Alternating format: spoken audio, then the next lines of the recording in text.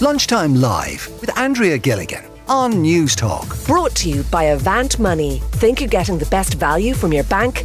Think again. Animal welfare groups right across the length and breadth of Ireland say they're busier than ever at the minute in terms of the number of pets that they're trying to mind. They're actually crying out for donations in many cases, and a lot of them are looking for additional funding to try and meet all-time high vet bills.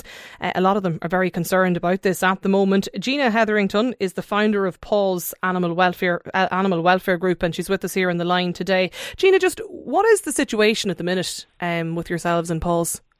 Well, in our situation, we had to put up an appeal last Friday because we were €60,000 in debt and we've €8,000 in the bank. So that's the kind of problems that people are looking at in animal welfare at the minute. And it's different levels, obviously, for different organisations, but that's the level that we are at now. We have, thank God for the Irish public, I would say raised about 35,000. Wow.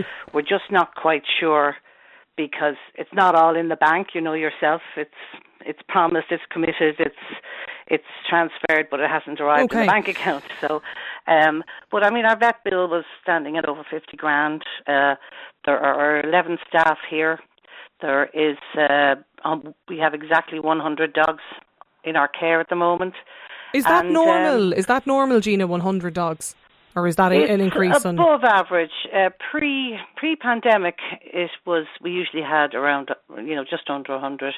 And then 2020 and 21, it kind of dropped a bit because, well, people weren't going anywhere or doing anything.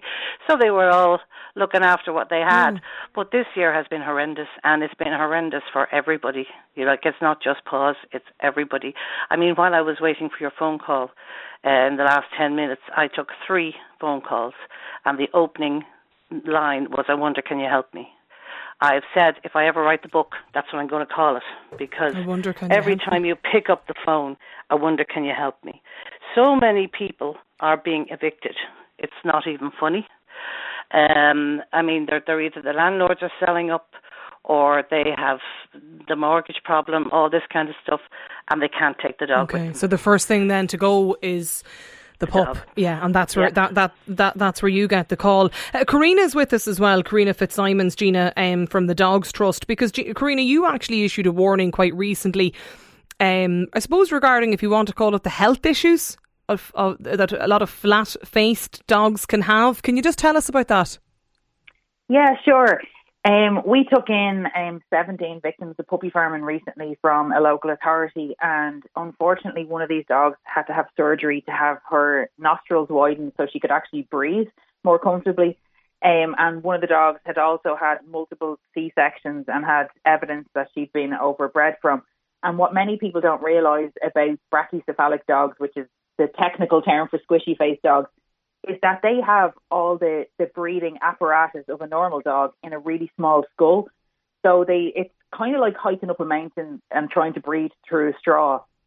So these dogs, because also they're bred for what they look like and people think they're cute with their big eyes and squishy faces, that they have wide chests as well and a big head compared to their body. So when their mum tries to give birth, it generally doesn't really work and they have to have caesarean sections. And caesarean sections, especially more than one, are huge risk for dogs.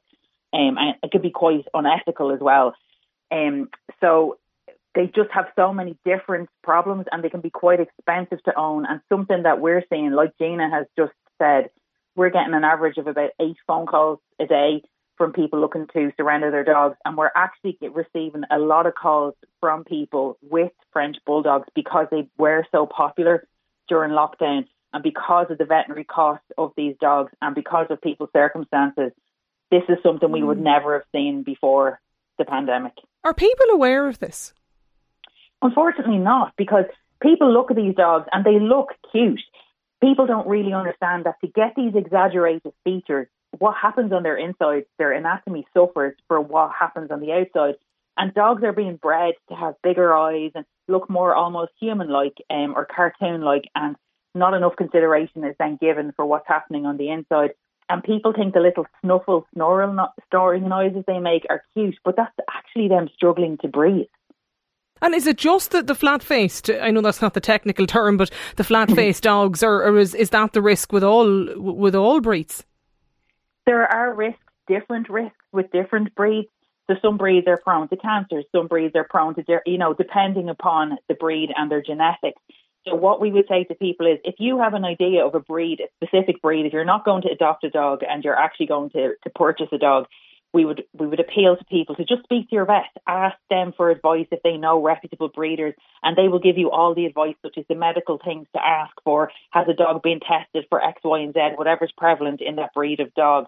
There are responsible breeders out there, but at the moment we would beg people to please adopt rather than buy dogs, because all of the rescue centres all around Ireland are literally full to the brim. Yeah, let me bring in Sean as well. Sean is he's the president of the Irish Kennel Club, because Sean, how do you tell people? You can't tell people will do what they want, but I mean, you listen to Gina and Karina there talking about the number of animals and pets, that's in their care at the moment, and the increasing vet bills and all of that. How do you say to somebody, look, don't bother going for the designer dog or that dog or X dog, go for one, adopt one from one of the welfare organisations? Are you there, Sean? No, you can't hear me? No, we'll come back to Sean maybe in a moment. Sinead, though, I think is with us on the line. Sinead, do you think people should still be buying breeds rather than adopting? I suppose the pandemic has changed things dramatically.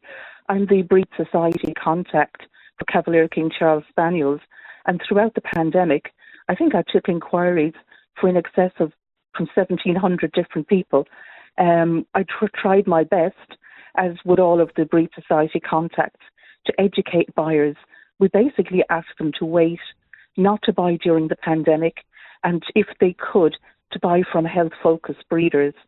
But unfortunately, during the pandemic, most reputable breeders were taken out of the equation due to travel restrictions, and people bought dogs which were indiscriminately bred without any care with regard to health or welfare, and people just bought and paid any price for them.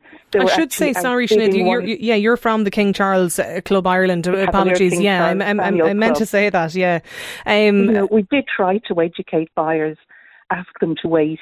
We also told them what to look for in terms of health certificates, but there was such a lack of well-bred puppies from reputable breeders. We could never meet the demand anyway under normal circumstances. Okay. We're very much in the minority, but people were outbidding one another to buy puppies.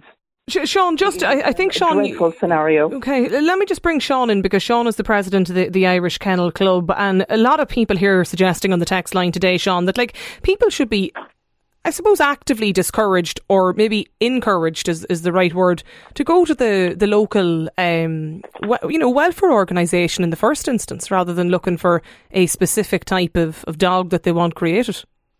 Well, if there's a social problem, which I accept that there is, that dogs are being kind of surrendered to various organisations, certainly I would ask people maybe to check out these organisations, and I mean the statutory ones, the ones that are properly registered and recorded, and go there, because they might find something that would fit into their lifestyle and so on, and they will probably get the right type of advice there again. But this is a matter of supply and demand. And if people want these dogs, they're going to get them. This is the trouble. And unless you have a format like the Irish Kennel Club, we have a code of ethics about types of breeding. If you have to have a section, you can't go any more with that bitch and so on. We have very restrictive areas in an effort to try and control and give people some direction and some advice. But my advice would, yes, maybe you can get something from a welfare organisation and it would be a win situation. But also the thing with the flat-nosed breeds that we're commenting there, there is a BOAS, what they call a BOAS testing, which means to test individual dogs as to see how their breeding tract is affected by it. Okay. And this is a veterinary thing produced in UK, and we have that over here, and some vets in Ireland are doing it too. Okay. So the main thing is research. If you're going to research the breed you're getting, check about it. The IKC website will give you a lot of information. I might ask people today, like if you've recently got a dog, why did you go and why did you pay for one?